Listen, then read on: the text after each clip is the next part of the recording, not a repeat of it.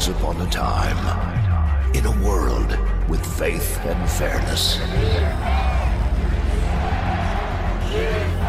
there was something hidden. Down the boundary! He's gonna go!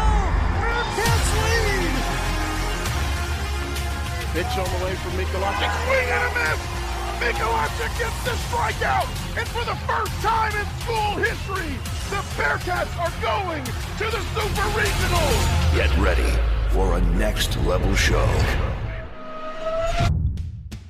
Hello and welcome to Chasing the Cup. I'm Jason Barfield, and we are down to the Sweet 16 of our Bearcat Moments tournament. We're talking to some of the players who are involved in some of these great moments, and today we get the chance to talk to Timothy Flanders. Flanders, whose name is almost synonymous with Bearcat football, especially in the history of this program.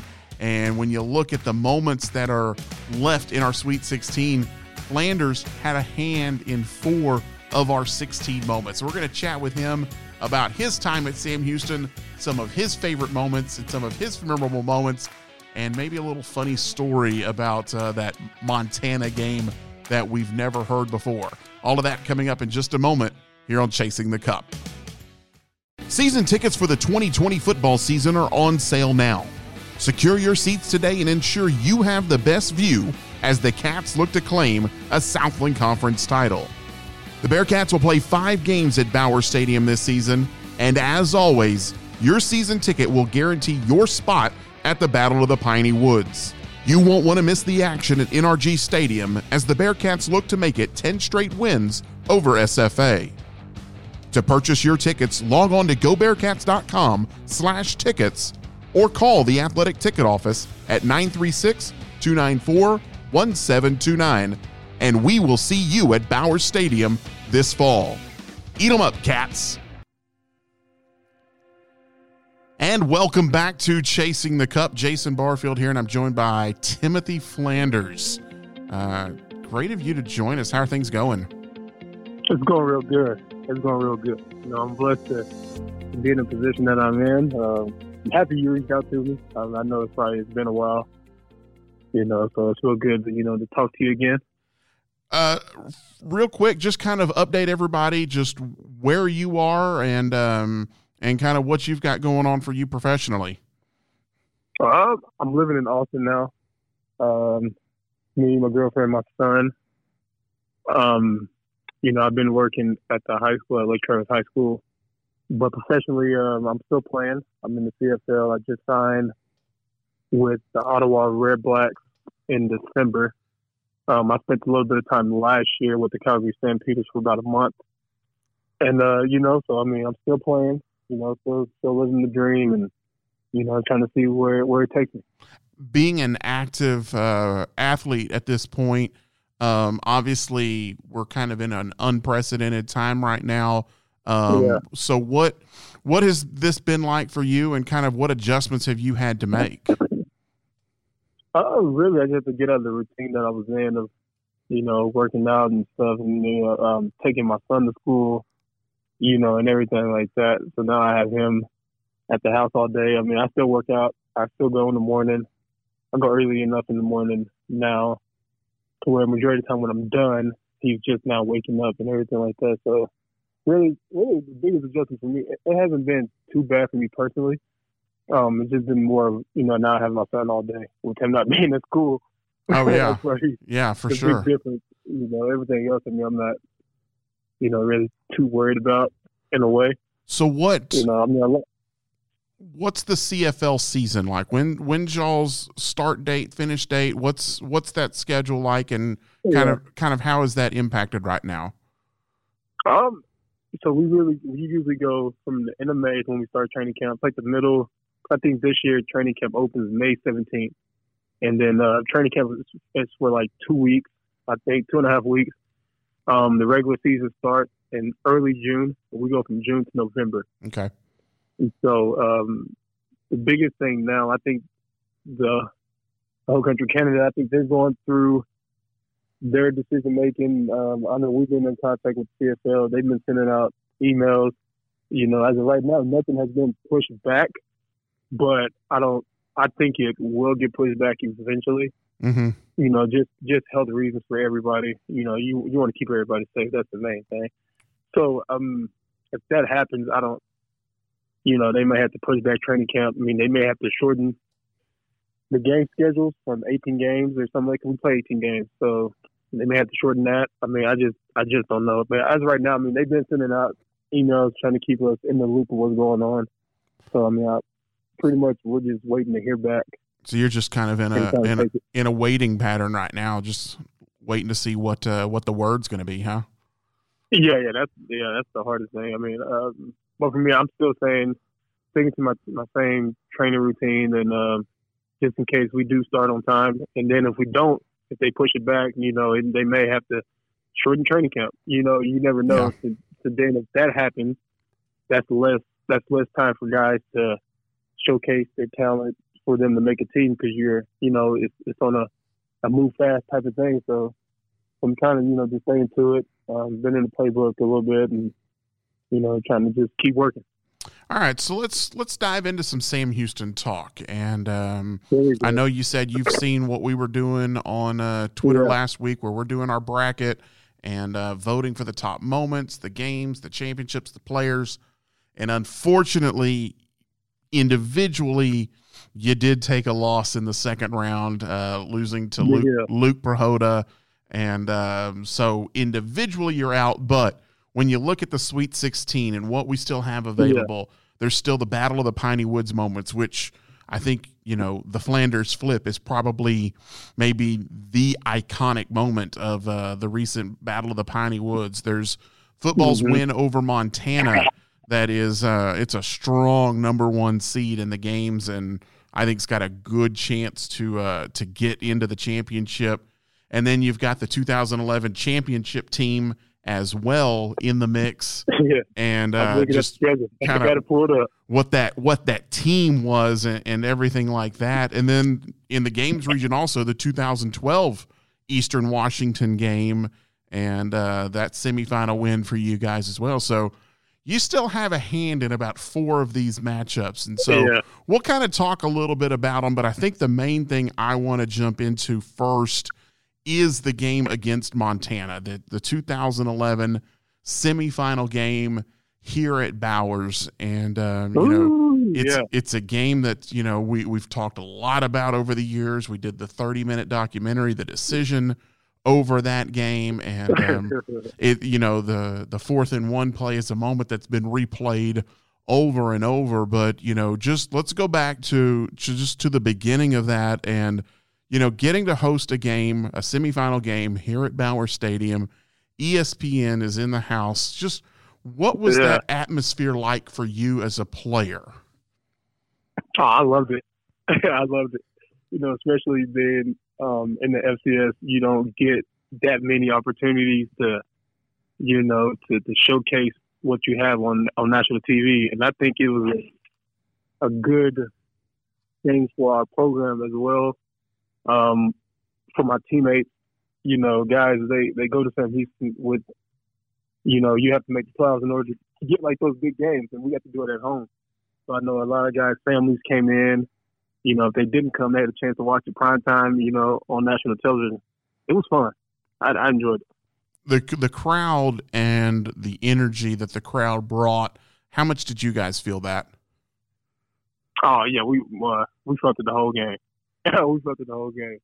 You know, I never I played at K-State, you know, the crowd was like always loud, you know, but when I transferred, I felt like at first I wasn't going to never get that feeling again, but it came back. It came at that moment, you know.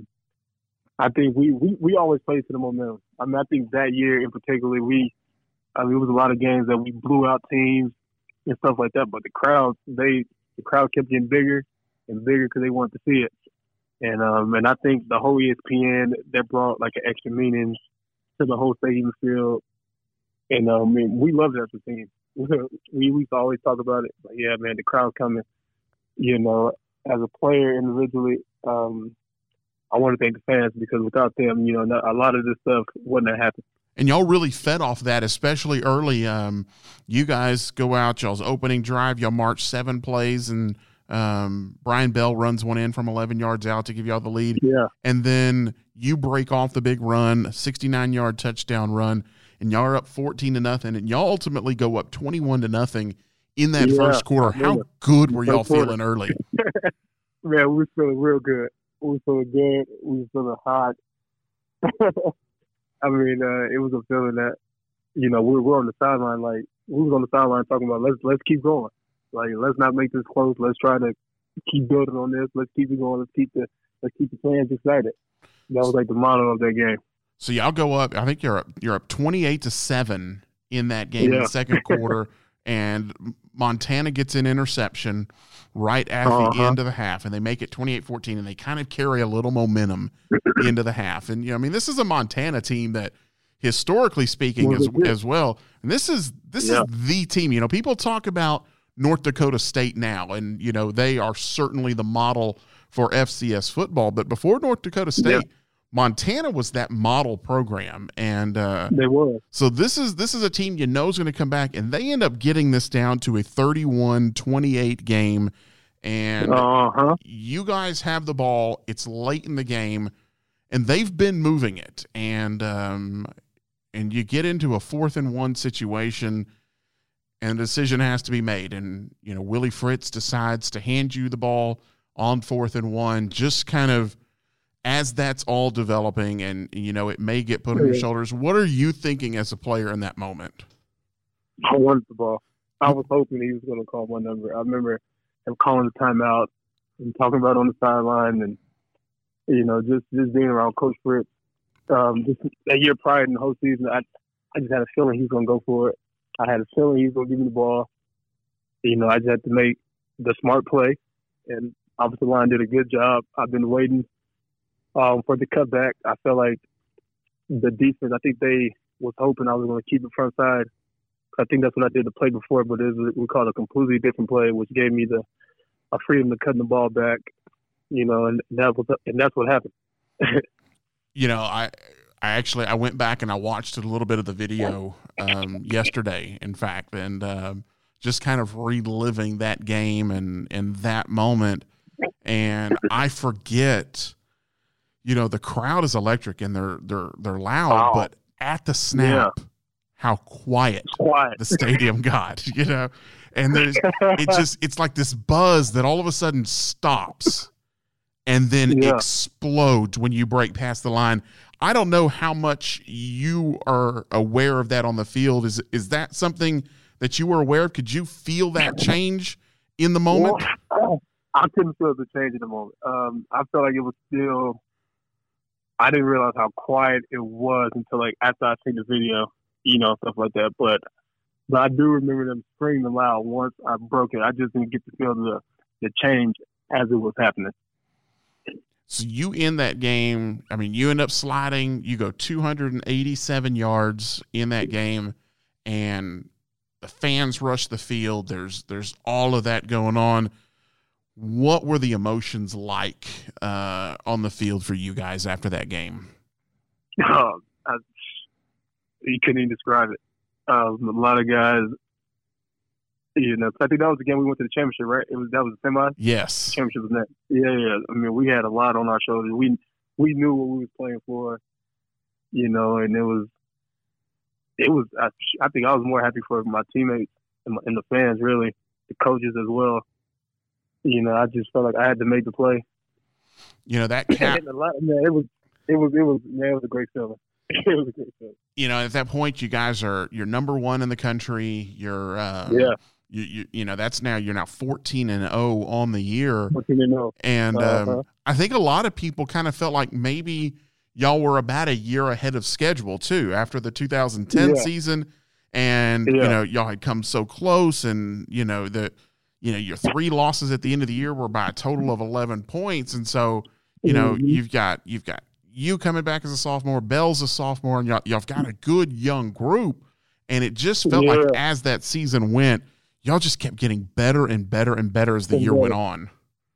Mm-hmm. What was it? What was it that was really clicking for you guys?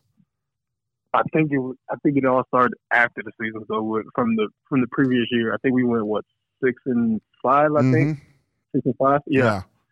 I think that whole off season, that spring ball, the workouts over the summer, that fall camp, it was a lot of guys. We held each other accountable.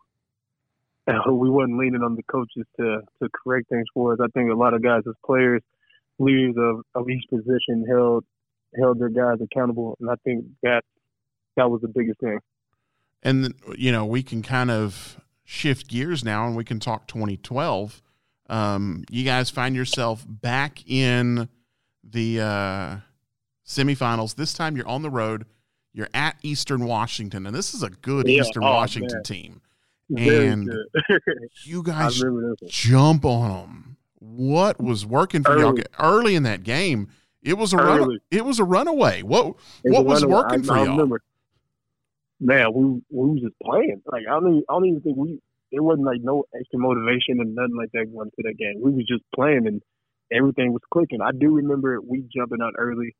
I remember seeing the crowd leaving. They left. And I don't know what happened. They came back somehow. When Eastern Washington started coming back, the game started getting close. I remember seeing their fans come back into the stadium. Like that was crazy. That game was 35-0 at the half. Yeah, I know. And then they put 21 on the board in the third. And I want to say they had gotten it down to a 3-point game. And you know, y'all were able, once again, you find yourself with the ball late in the game. And once again, it's another big run for you to kind of seal things off. Once again, in that moment, is that a situation where you're asking for the ball that you want it in your hands? Oh yeah, of course. Especially doing it pretty much the year prior. It was almost like the same exact thing. But I mean, it felt different. I mean, I wanted the ball, obviously, but the moment felt different because I think we let that game almost get away. Mm-hmm. Like we was up by a lot.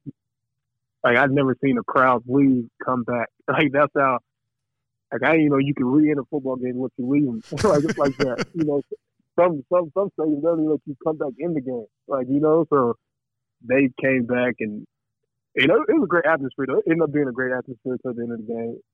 You know, I just want to make the play for the team again. Yeah, it was I'm looking at it now. 45-42 was the final. They had cut it down with 3 minutes left. They get it down to a 3-point game, and you guys take the ball over after I think a failed onside kick. They go for the onside kick with 3 minutes left, and y'all fall on it, and so y'all basically got to kill three minutes of the clock, and you, Keyshawn, a 10-yard run by Melvis Pride to extend on 3rd and 4 to extend that drive. I don't think a lot of people talk about that run. And then it was you for the rest of the way. It was Flanders for 8, Flanders for 1, and then Flanders for 5 on 3rd and 3, and that's the one that sealed it. You know, when you compare the two semifinal games, obviously winning a game at home in front of a huge crowd, the first time to go to the national championship is big. How did this one compare doing it on the road and getting back for a second year? It was about the same. The only difference was we didn't have the home crowd. I think that was the only difference. We didn't have the home crowd, but it felt exactly the same. That's like the simplest way I can put it. That 2012 playoff run was also, you know, that was a different type of run for you guys because y'all had to do it all on the road. You know, you had the one home game to start. But that game was close. You had I think that game was kind of. Yeah, that game was tight as well. That was a first round game that you guys were hosting. Oh, who was it? Team from the West Coast. I think it was a team from the West Coast. I can't remember who it was though. That was Cal Poly. Cal Poly. Yeah, Cal Poly came in. They're the number 12 ranked team in the country. Yeah. And you know, there's a lot of people thinking that, you know, that's a tough first round matchup, and that was a low scoring 18-16 game. It was. that you guys had to really squeak out. I think they had I think there was a muffed punt or a punt over, the punter's snap over the punter's head, and a safety ultimately is the difference in the 2-point win there. And then you've got to go up to Montana State and play in a cold game up at Montana State. And I think, the weather, they thought, they thought because, here's a bunch of Texas kids coming up to Montana, they had that game won. And that was another one that I felt like you guys just kind of jumped on them, and they weren't ready for the speed that you guys had and, the offensive explosiveness that you guys had. That we were still able to do that. We were still pretty much able to do the same exact thing. And I would say, so you take that Montana State game and having played in the cold, how much did that help a week later against Eastern Washington, having already been in those really similar environments? I mean, I think it helped that a lot mentally for a lot of guys. Even in Montana State, like it was snowing still. Yeah. Like it was snowing and everything. The difference with Eastern Washington, it wasn't snowing, but it was colder. It was like a more dry cold. It was.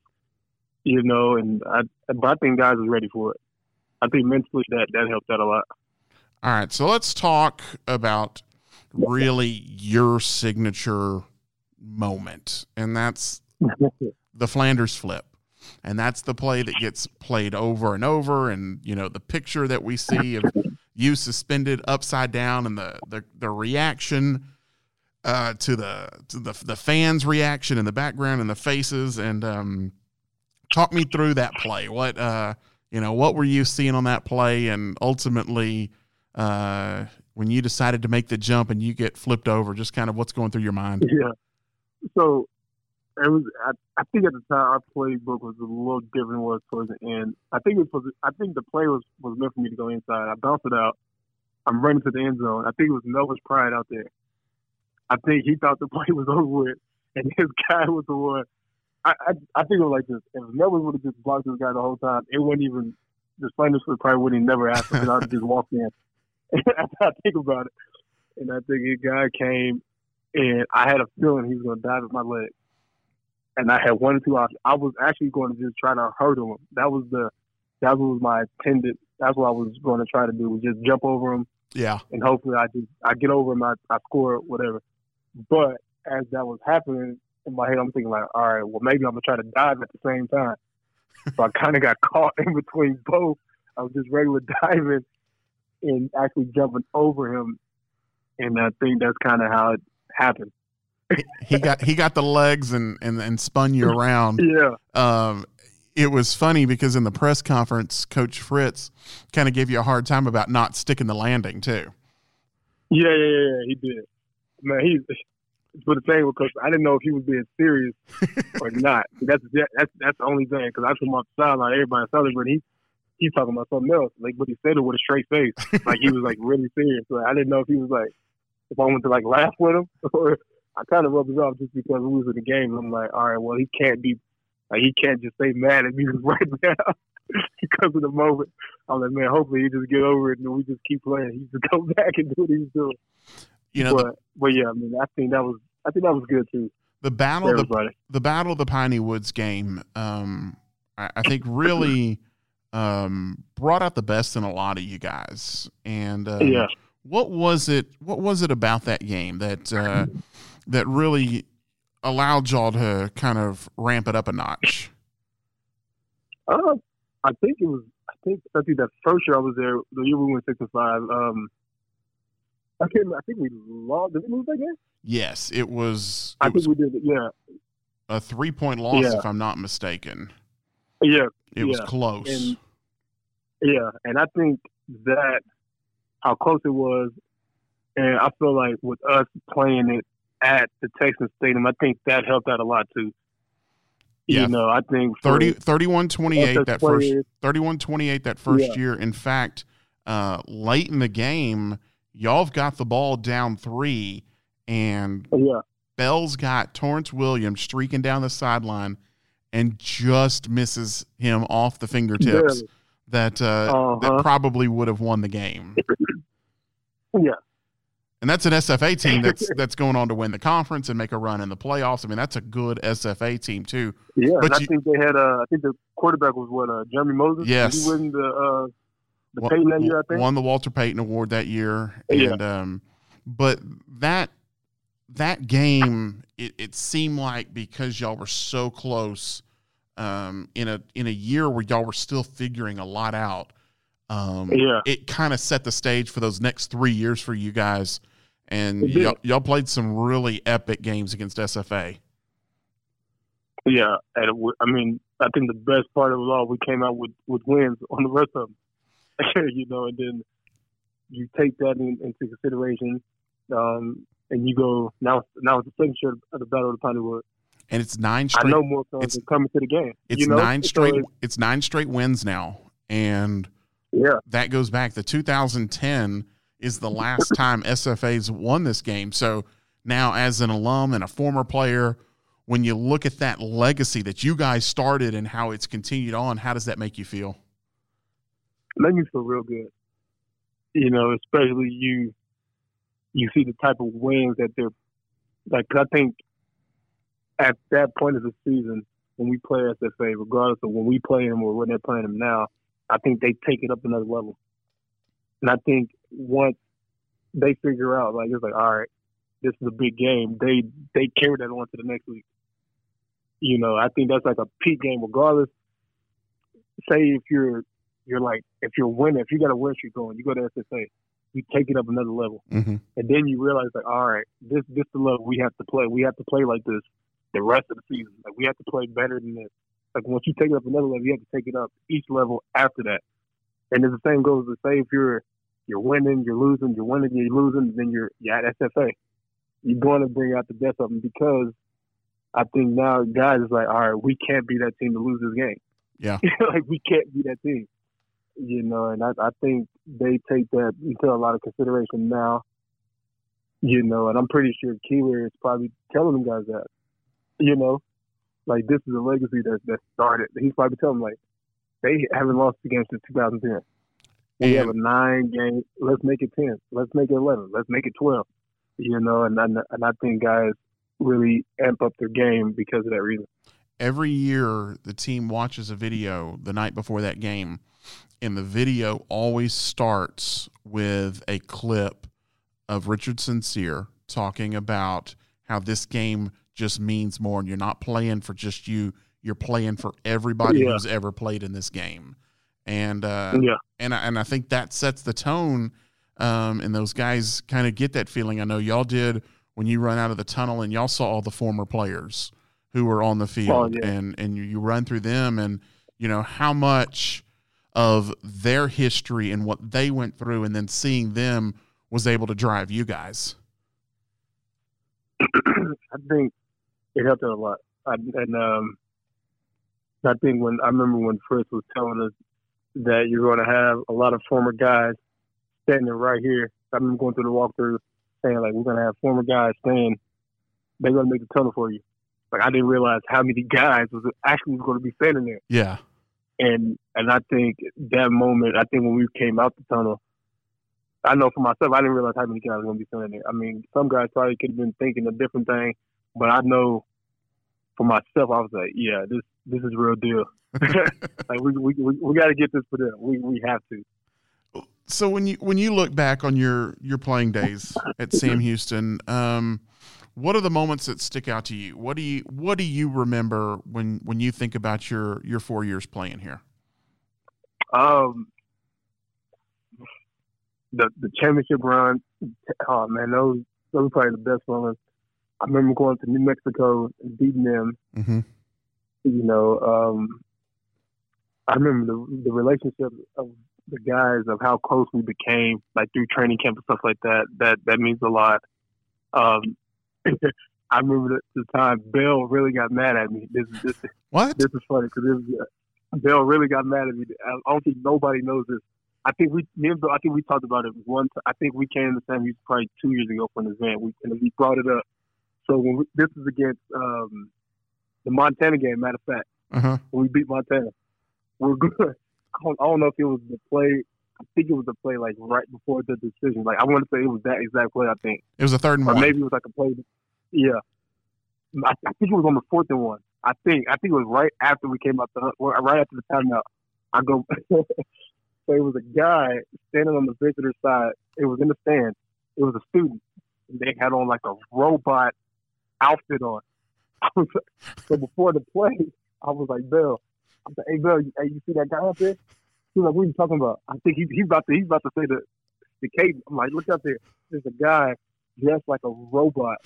And I remember he was like, I think Bill, he was like, man, shut up and get ready for the play.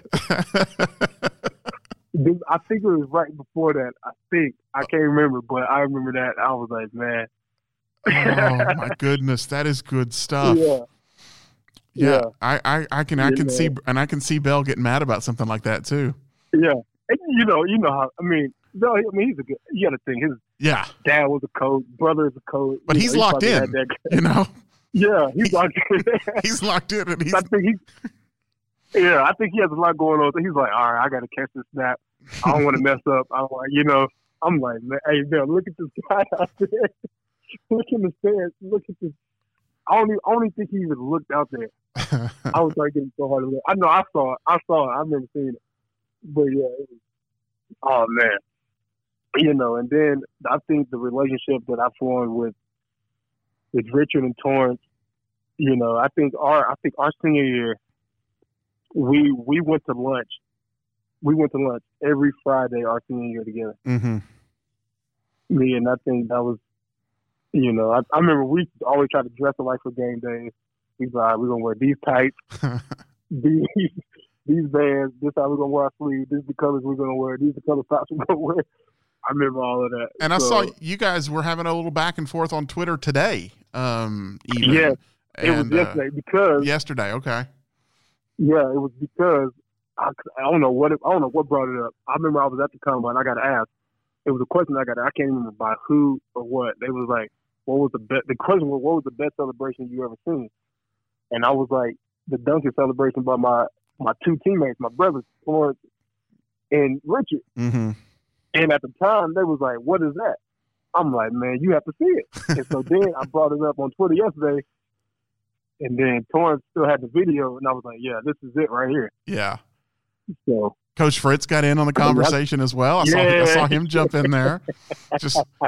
He was just glad you guys never got flagged for any of that. Yeah, no. Oh, man, he used to get mad. Oh, man, I don't even want to count how many times. I remember because he used to hate. He used to be like, whenever you score, you get up, don't toss the ball to the referee. You hand it to the referee. And I only think people realize how much we did that. Like how many times guys actually hand the ball to the referee. Yeah. I mean, sometimes I would score and I would just drop the ball on, like, I wasn't even thinking about it. I'll come to the sideline. First thing Coach Fritz talking about, hand the ball to the referee. Forget the touchdown. That's the first thing he's talking about every time. He didn't care that you had broken 3 tackles, juked 2 dudes, and then out-sprinted everybody to the end zone. You didn't hand the ball to the official afterwards, huh? Man, that's the only thing Coach Fritz was worried about. He didn't care about nothing else in that moment. And then eventually, it could be like, say if I scored in the first quarter, if I dropped the ball, he'll come up to me on the sideline, hand the ball to the referee. Next time, he hand the ball to the referee. We get to like the fourth quarter, he'd be like, hey, congrats on that touchdown in the first quarter. I'd be like, man, it's so man, I was never good. Those relationships that we formed with the coaches and everything like that. I mean, that's probably the biggest thing. All right. Well, hey, I appreciate you joining us. Obviously, this is a strange time for all of us with no sports, so it was good to have a chance to catch up. Hopefully, you get back to your season on time, and good luck this year whenever you guys do get back out on the field. And we'll be keeping up, and maybe we can follow up with you later on once things are back to normal a little bit. Sounds good.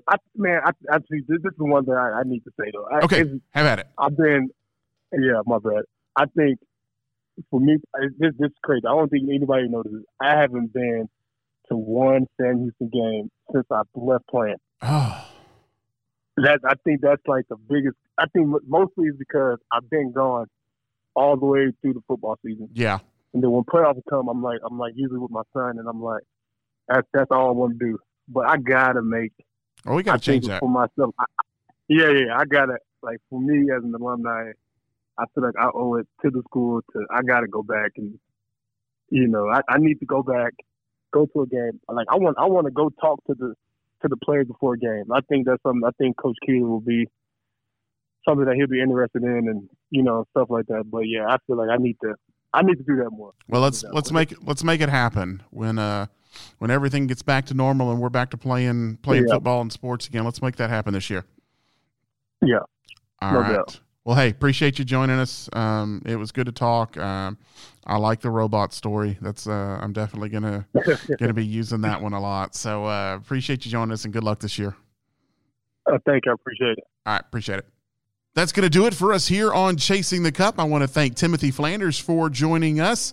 And remember, voting will start on Thursday for our Sweet 16 matchups. So get your picks in, and we'll talk all about it next week as we're down to our Final Four here on Chasing the Cup. If you like what you're hearing from us this year, be sure to rate and review the show. If you aren't subscribing, you can do so on Apple, Google, and Spotify. Chasing the Cup is recorded in the Bearcat Sports Network studios in the new Wood Forest Athletic Center. This week's episode was written and produced by Jason Barfield. Broadcast calls are courtesy ESPN. The songs Hot Shot and Clear Progress are courtesy ScottHolmesMusic.com. This has been a presentation of the Bearcat Sports Network.